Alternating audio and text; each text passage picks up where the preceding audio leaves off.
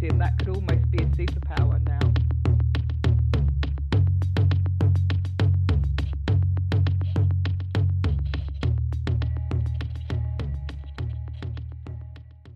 Welcome to another edition of the Columbia University Sports Podcast, the Cusp Show, where we talk about the business of sports, media, business, activation, disruption, all kinds of things. I'm Joe Favorito, back here towards the end of October 2023 with my co-host Tom Richardson. Tom, another rainy Friday. Yeah, it's 2 rainy Fridays in a row, Joe. How you doing? Another interesting week in the biz. I noted, I don't think you went to either of these events, but I noted that there was the Voices Under 30 event for SBJ on Thursday, and then the 40 Under 40 event yesterday. Yeah, or today. I'm sorry, today. Yeah. And they're both in Las Vegas. Right, they're both in Las Vegas. Right. So when is the 50 over 50 that we will be attending? So ironically, Terry Lefton, I talked to on Tuesday as he was heading out there. He's like, I'm actually thought we should probably do that on Friday. Which should have been, but or happy hour Friday night after they finish the 40s. Right. So, go home. Or actually, It wouldn't even be happy hour. It would be like, early bird special, I guess. That's true. We'd want to start eating at 4:45. Yeah, exactly. Just to get it out of the way. But anyway, so you didn't go, because I know you've been to those in the past. Yeah. So what kind of, just out of curiosity, what kind of attendance do those events get?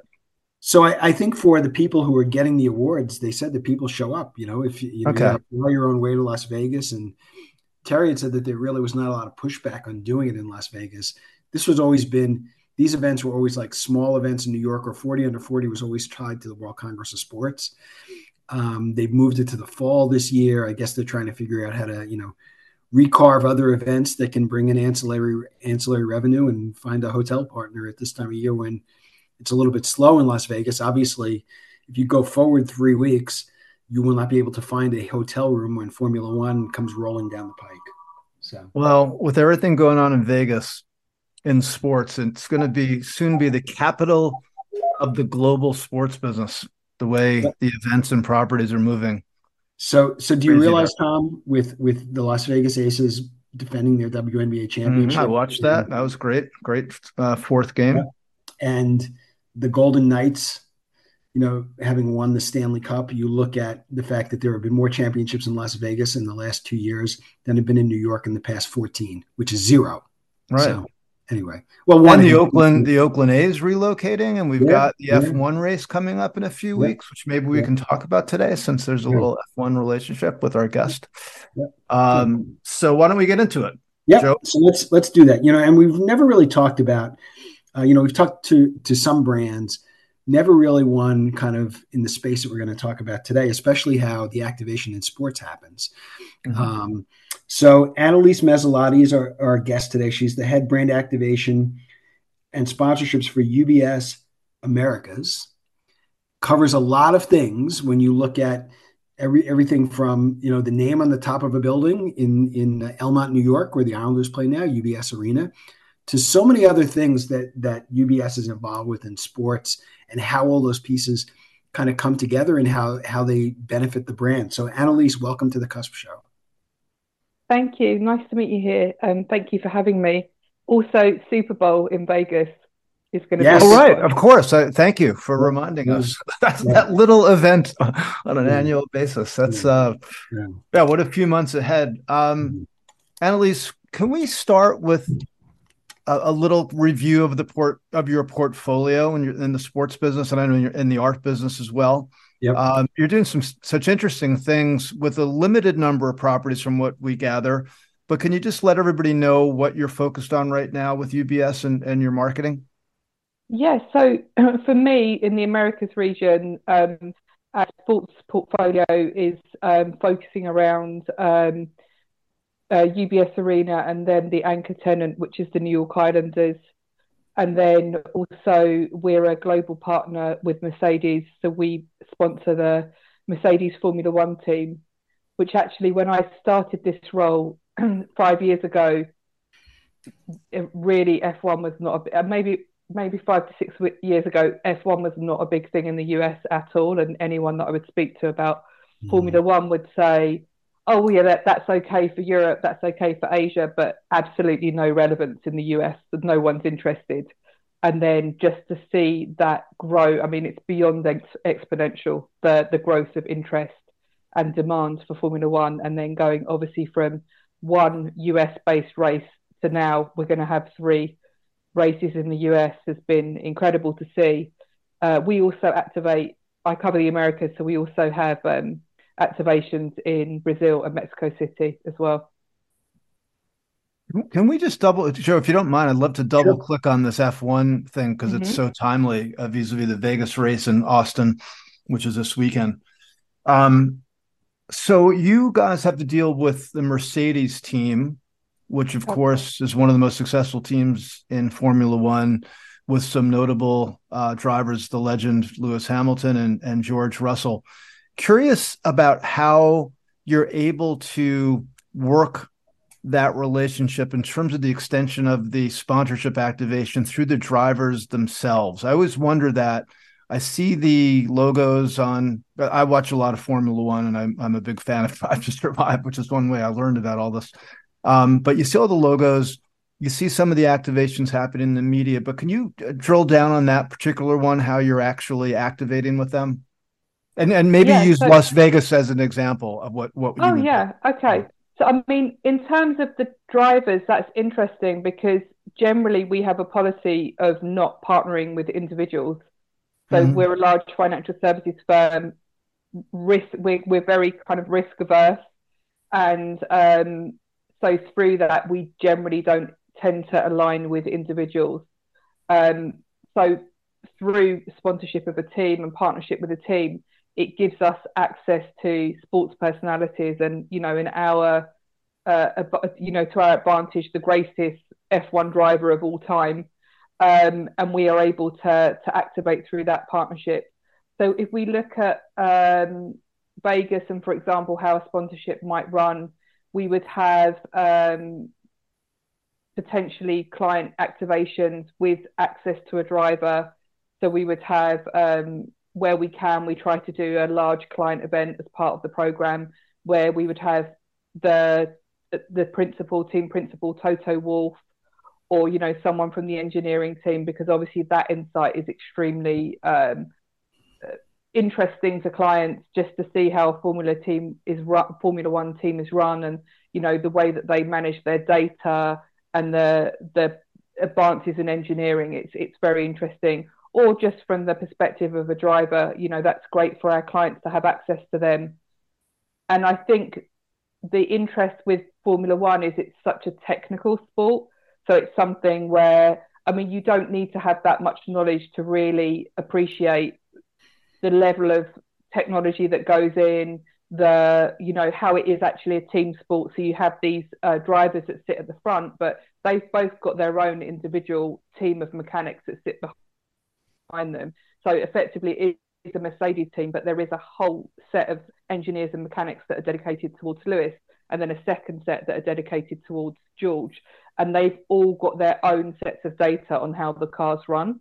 So, I mean, getting that look kind of behind the scenes is very interesting, just talking to the seniors that are involved in the sport, and then also actually on track what we can do with clients on track. So we try whenever possible to see whether we can get clients down into the garage. I mean, that is absolutely once in a lifetime experience, to get down and see what happens there. I mean, I've had the privilege of being down there, and you've got all the mechanics, all the engineers, the people sat in the data room behind.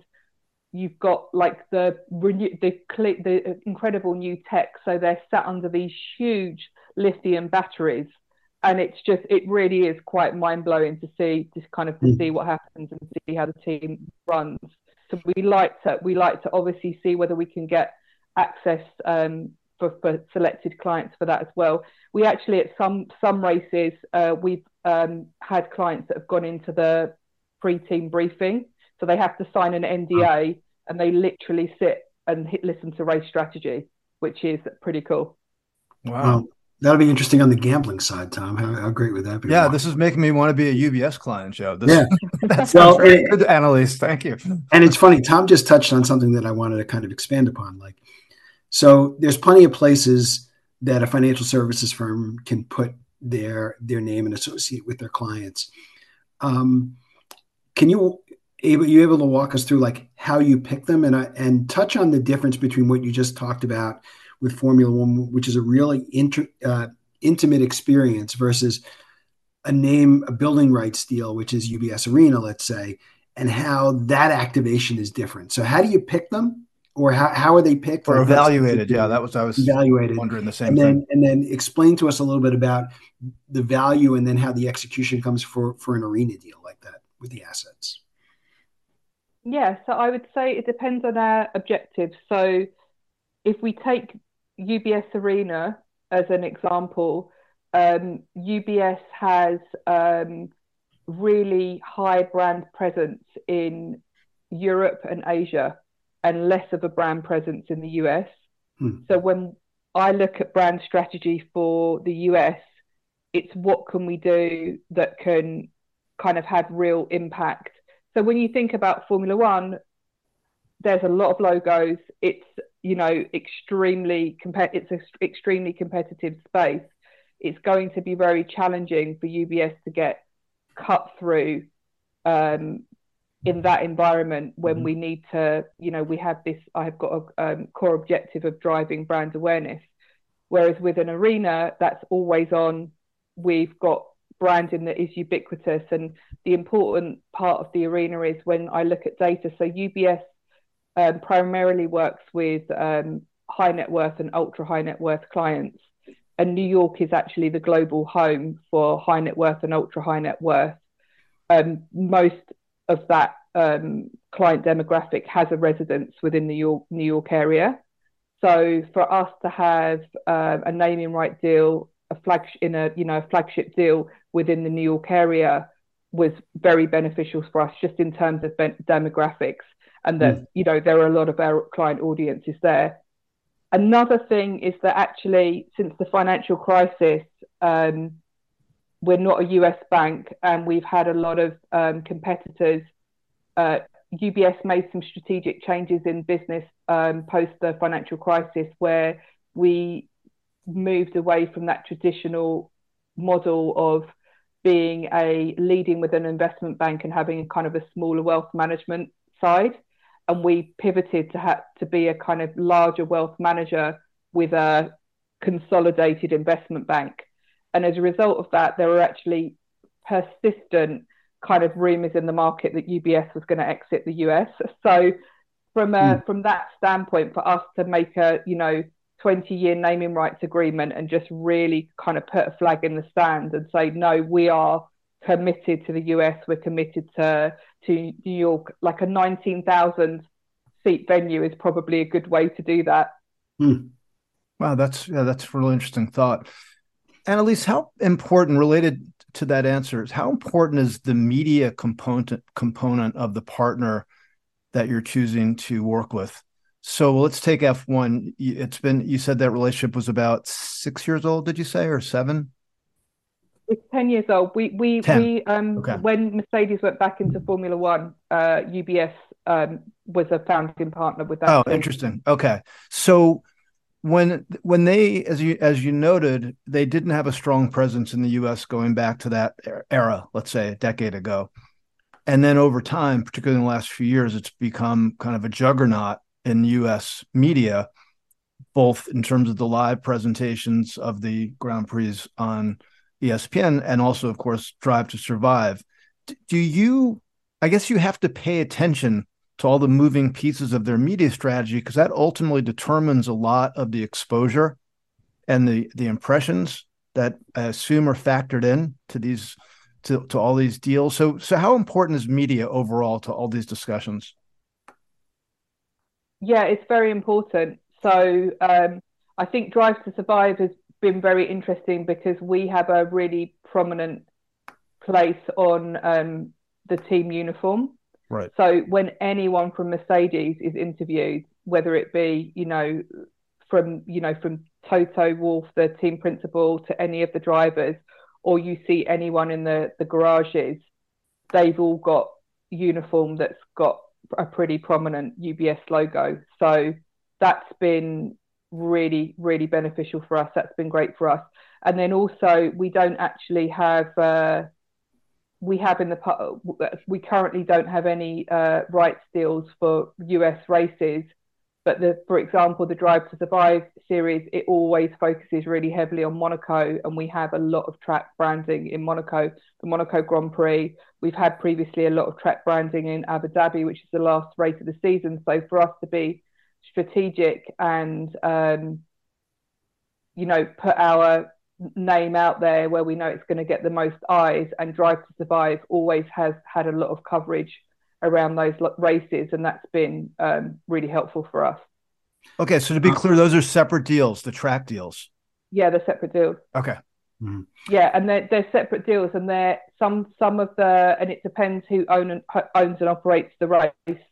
So there are some race, like the Miami race, isn't owned and operated by Formula One, and then there are other races that Formula One own and operate. So it's Formula One will own and operate Las Vegas, but Miami was run by the Dolphins. Right. So it's funny, you mentioned two things which I imagine when you got involved in this, 5 or 6 years ago, didn't exist. So I'm sure you had the foresight to say there's going to be this amazing reality show tied to Formula One that we're going to be able to take advantage of. That's why we want to buy in. Or, oh yeah, by the way, the Islanders are going to build an arena that's going to be kind of the Palace of New York, and that's where we want to slap our name on. So when you started, how has the business evolved? What surprised you the most over the last 5 years? And what are some of the things that are now extremely valuable that may not have even been thought of even 5 years ago with this evolving media business now? I mean, I think that one of the major parts for us is content and content development, where we've become sort of a mini media house, really. I've actually recently produced 3 TV shows. So with an organisation that which was an athlete-owned media channel, and we've worked with multiple athletes through that. So that was kind of an individual deal where we had one show that was almost like a Shark Tank type show, where we had athletes and their business managers invest in companies, and that was very much around looking at athletes in their kind of in the entire ecosystem that sits behind them, and many athletes are entrepreneurs. So we've done a lot of content. We've also done a lot of content around legacy, so athletes that have focused on philanthropy, activism, are kind of becoming community leaders. So we've interviewed people like Alison Felix, who is obviously very active in maternal rights and many other areas, and we've worked with athletes that are really, really trying to sort of change the status quo. So that focus on content has been a really key thing for us, that we can create really meaningful content and distribute it ourselves. So we're not reliant on another partner for that. And actually, some of the content we have produced has been picked up by kind of more traditional, like MSG has aired a lot of the content we've done around the Islanders. So yeah, I think that is a fast evolving area that we're focusing on. So tell us a little bit more about that. So it lives on UBS specific channels. Well, Players TV, right? Players TV. Players TV. That was shows that sits on Players TV. So it's actually, they've got their own channel on Samsung. They've got streaming. They work with Roku. Actually, they did a deal to have it played in airports.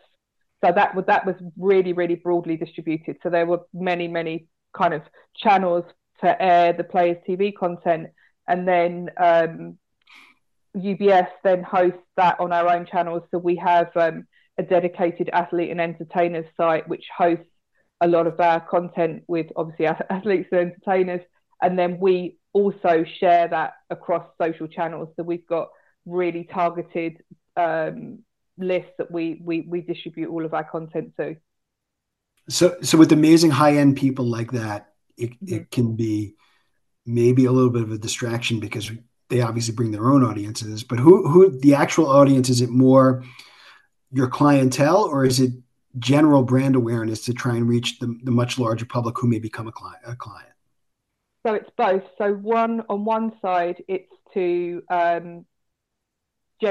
it's just to make awareness around our expertise around specific areas. So we have at UBS athlete and entertainer accredited advisors. So when you think about wealth management, for example, we talk about vast wealth with the athletes. So athletes have got very specific financial management needs. I think it's the average NFL career is 5 years. So there we've got a lot of research and a lot of advisors that are very experienced in this field that specifically, can support athletes and work with their business managers to manage their finances. The same with entertainers, that could be wealth that's kind of very sporadic. You could, I don't know, be an actor and get a show and then not have another show or a film for years. So there are very, very unique dynamics in play for kind of broad client groups. So in that regard, some of the content is very targeted. So there've been partnerships that we've done are very targeted. So A&E are currently doing a partnership with Billboard, extremely targeted audience. They have a series called Billboard Spotlight, which is actually for professionals within the entertainment field. And for Players TV, it's both. They're great shows. They're entertaining. They're very entertaining. But it's important that we show how we support athletes. We really understand athletes. We offer expertise in that space. So it's a double-edged thing. It's all really. Got it. Anneliese, it sounds like that was fully intentional, because I see that you were a founding sponsorship of Players TV, which is, I think, a couple of years old. So this was part of the master marketing plan of development in the market. Is that fair to say? We're actually no longer a partner, but with Players. But at the time for the strategy, we were launching a new client segment, which was the athlete and entertainers client segment. So we just scanned the market to find what partners could potentially be out there that would give us a foothold within that segment. So we can be very strategic in the way that we'll kind of operate. And sometimes it's, you have to be, it's very tricky to get a foothold in that space. It's a lot of people are courting athletes. So how do we position UBS in a way that's really effective and also very authentic? We have this separate research model that sits off the side. So we have the intelligence. The segment just released a report on NIL. They're real experts in the field. So it's funny. That's one thing I was going to ask is NIL something that you would look at for a younger audience or a younger demo that's coming up, or is it still not the target? I mean, it's still obviously very fluid, but right now. For my business in terms of sponsorships, no. But I mean, obviously our athlete and entertainer segment they've got research around it and they're fully engaged with that. It's an area that they want to be, in the lead on. Got it. All right, it's too early for me. It's too early for me. And generally, I would partner with the established teams. And we're not. I'm working with teams, not individuals. And I think we're just waiting to see how that plays out. Personally, I'm waiting to see how it plays out. If you figure it out, let us know, by the way. Yeah, exactly. I want to get your thoughts on social media. So two-part question. What do you feel the role is in social media for a brand like yours? Because we're looking at a world of social media that is quite fraught at this moment in time. It's always changing. It's never easy for any brand or individual. So the general thought about the market overall, and then kind of your approach, second part of the question is your approach with each of the different assets or partnerships that you're involved with? Yeah, so I think the social media content we put out is generally, I'm sure a lot of people can have a view on a lot of things, but we will cover themes like entrepreneur, like we'll work with athletes that have been an entrepreneur, or athletes that have, for example, some of the Islanders content we work with, like it's called After the Island. So alumni that have gone on to be broadcasters, or entrepreneurial, or the likes of Aaron Asham, who's First Nations Indigenous athlete who has continued to support his community. So with that sort of, and that's very much how we, the lens that we take when we produce our content. It's not really too fractious in that space. I mean, most people are very interested in that content, and it's not going to kind of be too controversial. Right. So, I mean, we generally want to push themes around philanthropy, entrepreneurialism, community. So I think they're comfortable, and obviously legacy and kind of financial management, and we've done series around financial literacy. So they're areas where I think they're positive. It's going to be hard to get kind of embroiled in too much of a kind of social media debate over them. I think we're putting things out there which we are of benefit and not controversial. Just a quick follow-up on that, Anneliese. Do you do that in-house, or do you do it through an agency, if you're able to say? Yeah, so a mixture. So for our Islanders content, we actually work with the Islanders content team, who are fantastic. So we've got access to an NHL content team who are really, really world class. So Right. we're very lucky in that regard. So all of the content we've put out around 43 Oak Foundation. So just to give a bit of background on them, when we entered into the relationship with the New York Islanders, very quickly became aware that hockey is the most expensive youth participation sport in the US. Therefore, it's not diverse. And we found an organization called 43 Oak Foundation, whose mission is to increase diversity and inclusion in the area of ice hockey. So they work with kids, student athletes that have got talent, that are, wanting to pursue the sport, and they fund them with ice time, or tournament fees, equipment, transportation, anything they need. And we run a number of clinics, and we also have mentoring sessions with those players. So we mentor them on interview skills, and we've actually done financial literacy with the families to work on navigating the college loan system. So anyway, I just wanted to put the bit in about 43 Oak, but getting back to them, the Islanders team will produce all the content that we've had around the 43 Oak Foundation clinics. We've gone to the players' homes. We've gone into their lives.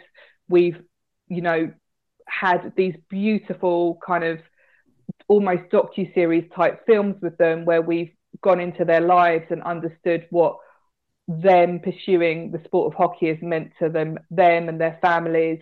And that's produced by the Islanders. So we were actually just at the arena yesterday.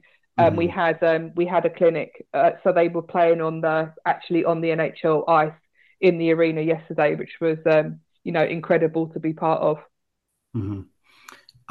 My last question, I want to pivot a little bit to the other hat that you wear, which is in the entertainment and the arts space. When you identify places that you want to play in a place like Art Basel, how does that come about? And is there a core message that translates from the sporting world to the entertainment world to the art world, or are they done as almost separate businesses when you're looking at properties?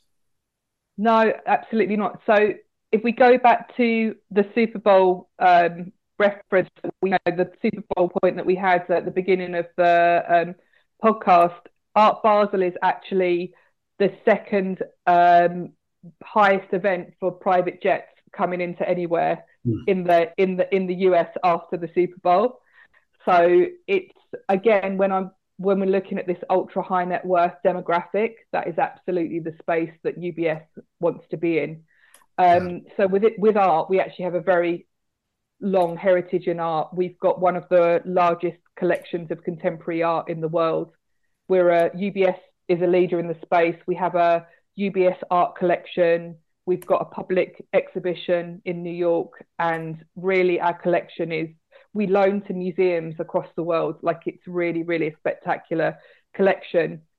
So we have that ownership. We also have art advisory, and it's an area where our clients are very interested in. Our clients are collectors. And again, we want to have a position in that space to help give a platform. So we've worked over the years on women in art. This year we have a partnership at Art Basel, Miami Beach, with Art Noir, which is a not-for-profit organisation that looks at diversity and inclusion within art. So anyway, to go back to your point, art is really the same as sports, is passion. People are as passionate about art as they are about sport. I think that there are huge parallels between sports and culture. And I just really see the blend of everything together. And I would also say for Art Basel, so we have been partners with Art Basel for over 30 years. And we were a founding partner of Art Basel in Miami, which is 21 this December. Wow. And how we have seen Art Basel play a role in Miami. So when Art Basel established in Miami 21 years ago, Miami was not a cultural hub for the US. And over the past 20 years, the number of galleries, museums, and it just really has become this huge cultural space. And Art Basel has been a huge contributor to that. So we're pretty proud of that. Cool. Tom, Anneliese should look at your album cover series and maybe want to pick up how UBS can get into the album cover. I have some album covers that maybe Art Basel would want to buy. Yeah. My last question before we finish up with our final segment, as we do with all guests, Anneliese, is about part of your agenda that was mentioned in the overview, which is about sustainable investing. Mm-hmm. I've seen and heard the phrase a lot the last few years. I'm not quite sure personally what it means. So maybe you can enlighten us and our audience on what that's about and explain it in the context of your work with UBS. Yeah, so I think there are two areas of it. And so we would generally also talk about impact investing now. Right. I'm not an expert. We have many experts in impact investing, but it's really to look at areas where the companies that are supported and the funds that are created are supporting in maybe environmentally sustainable companies or areas or products, and then also where there's that element of impact. So is there a philanthropic angle as well? So we have our own foundation, which is called the Optimus Foundation, where we have clients that invest in funds that are launched by them. So we have, for example, an oncology fund, which is launched, which supports medical advances in the area of oncology. So that would be, one of the impact areas. And then we also have a number of funds that we would have, which are like green ETFs or funds that have exclusions of certain companies or are either supporting certain companies that are driving, the path forward in the area of sustainability. But honestly, there's probably about 1,000 experts within UBS. So I'm not the best to talk of, but it's absolutely a focus for our firm. It's where a lot of our clients are really interested in impact investing, sustainability, and it's important that we're part of that journey. We're absolutely a leader in the field. We've pioneered in many of the areas of impact investing. So, question off of that, and I lied before when I said that was my last question, but Tom brought it up, and it's a great point. Yeah. So, have you found a crossover where athletes now, or teams, or leagues, or properties are looking more on kind of that side, the sustainability side? global impact, where there's a crossover where you can put together UBS with sports properties to talk about those topics? Absolutely. So we won't partner with anyone that doesn't support those objectives. Wow. For example, with the arena, so OVG, Oakview Group, Mm-hmm. the developers of that arena, they are extremely focused on sustainability. UBS Arena has strong carbon neutral targets. We're going to be carbon neutral soon. You know, they developed Climate Pledge Arena in Seattle, the most sustainable venue in the world. Um, so it's extremely important for us that we're aligned with a partner like OVG and a developer like OVG, and it's something that we talk about all the time. We're pushing. We'll try and introduce our experts in sustainability and help push that forward. I'm part of a sustainability committee with OVG that we work on, and we have performance objectives, and also it's the full ESG, so environmental, social, and governance. So we're looking at not just how the venue is run from like a carbon neutral point of view, and a waste. We have like a lot of criteria around waste and trying to make it zero waste, but also how does it work with the community? So we have a lot of outreach with the local community.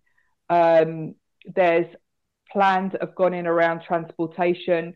For the arena, it was the first new Long Island Railroad train station and line for over 40 years to support that mass transit.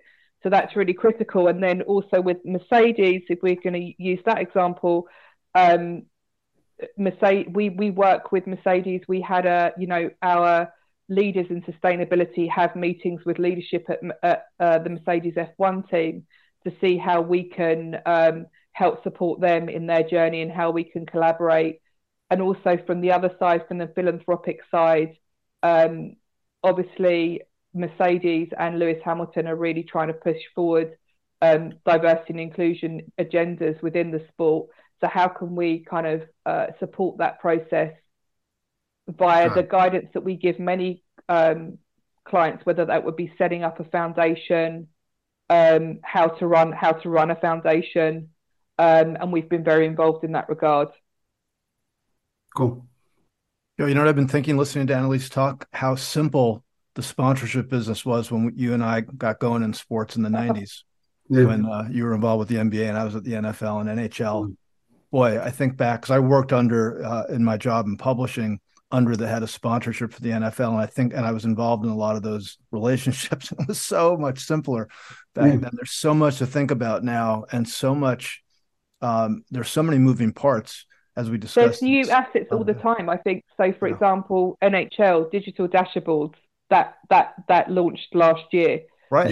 And everything, platforms change, social media platforms change. It's just evolving. It's constantly evolving. And even when you look at sports, so who knew how Formula One could suddenly gain traction so quickly within the US?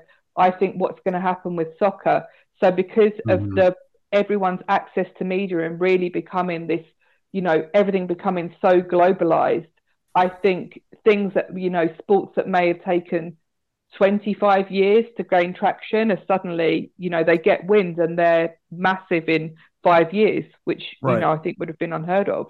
Right. And have a really smart strategy on how you're going to address each of these very challenging areas seems to be essential now. Like there's no choice but to have big brains on these discussions, because as I said, it's not like it used to be.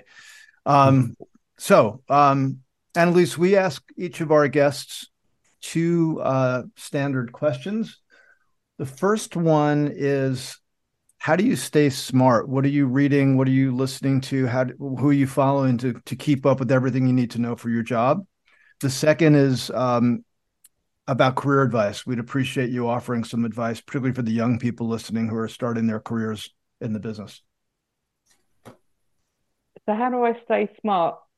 I mean, one thing is, I would say that I'm a marketer first, and that's kind of, I base all of my projects and all of my discipline around that. So I actually refer to kind of back to a lot of the standard, the British marketing leaders. So Mark Ritson, I think, is great. I really love everything that he comes out with, and I've felt that I've sat in the background for years and very much aligned with his view that when digital marketing came out, everyone just put all of their attention towards digital marketing and never looked at the full marketing mix. I actually had an example once when I was trying to run a full campaign, and I kept saying, but we need out of home as part of this campaign. And the agency just didn't want to include out of home. And when I pressed them on it, they said, well, it's because we can't track it. So it just is like mind blowing to me how things have moved that way. So, and I think maybe we're moving back to a bit more of a holistic approach. But and also one thing is I've tried to stay really, really close to my business. So I really try to stay very close to advisors that are in the field, to business leaders like within my organization. So I've got kind of an ear to the ground about what's happening within the business. So I'm not ever developing any plans in isolation. And I also work pretty close with external agencies. So from a sports point of view, I work with CAA quite a lot. So I get that real intelligence from them, which I just wouldn't have, sat in an office working for a financial institution. Cool. And then the second part of the question is the advice. What do you tell not just young people, but people who are looking to make career changes when they come to you and say, what should I do? Do you have any thoughts? So I think communication is becoming absolutely critical. So I think if you look at your network and communication and relationship building, that could almost be a superpower now, because so many people don't do it. And I think that I've certainly noticed as we've got interns coming through and we have a full graduate program, when I see the kind of the individuals coming through, those that are really making effort on the one-to-one networking and following up on any opportunity they get, they're the ones that are going to have, a lot of success. And it's really great to not be so screen-based all the time. And also one other thing that I always say is careers are not linear. And I think that's really important. And then quite often careers can pivot. We can have highs and lows and lulls. And in every time that's happened to me in my career, it's always been a stepping stone to something else. And I've always learned something that I would have never expected to. So there's always something that's going to contribute towards your career or your life through anything you do. Cool. I love that part of the answer about the one-on-one networking. It's a reminder to all that this idea of using form letters, I mean, it still happens where people are sending out form emails about career stuff. And it's just, in my opinion, it's so off target of the way it should be done when it's so easy to customize things, even with a few simple changes of words in an email or something like that. So, touche, Anneliese, on the mention of the one-on-one. I say to people, look, if it takes you 20 minutes to write a really good email to an important person or a contact, that's a good 20 minutes spent. Yep, for sure. Yeah, and then if you ever, and then also when you're face to face, just go up to someone in a room, just introduce yourself, just share. I mean, I know it can be daunting, but it's really important. That it is very, very important, and I think that that's a skill that's kind of being lost slightly. So I would say if you could do that communication piece, it may well be a superpower for your future career. Well, I'll tell you what, I'm going to have a coffee mug made and I'm going to send one to Kenlyn Tyree, who put this together, that says communication is a superpower. I love that. Exactly. And Kenlyn's definitely got that as a superpower. Yeah. Well, cool. Joe too. Yeah. Hey, Anneliese, can you, for everyone who's listening, can you tell them where, if they want to find you or if they want to find more about everything that UBS is doing on the activation and sponsorship side in North America, where can they go? So more about me on LinkedIn. So that's just Anneliese Mesilati. Um, and then for anything we're doing, we've got sponsorship pages up on ubs.com. So just search for sponsorships there, and you'll see everything we're doing in the Americas, but also globally, where we've got a huge platform of arts and sports sponsorships. Cool. What a great business to be able to look at those things. And Tom, honestly, I hadn't even thought about the sustainability side, but to know that's so essential to UBS. There's so many people that are talking about it, but we really need more doers. And it's great to Right. hear. And it's good that more corporations are doing this as a corporate directive. I love it. Anneliese, I forgot to ask when you were talking about F1 in Vegas in a few weeks. I assume you're going.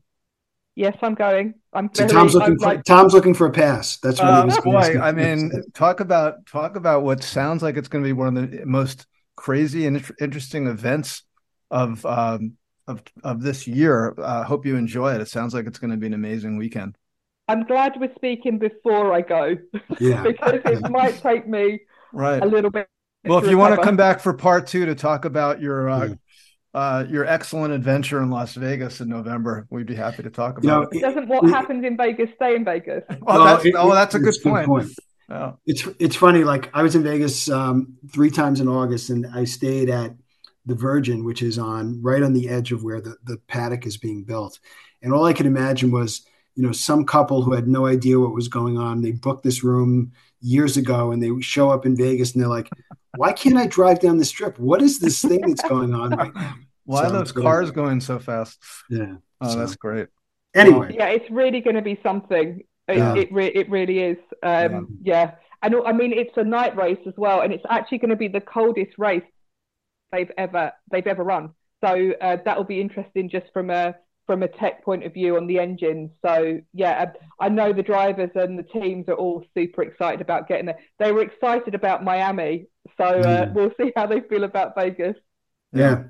And an opportunity to sell more merch, by the way, if they got to sell coats to people too. So how great is that? Oh, yeah, exactly. Yeah. It's going to be cold. So, all right, Tom, I guess I'll take the shot here and wrap us up so we can let everybody go. Thanks.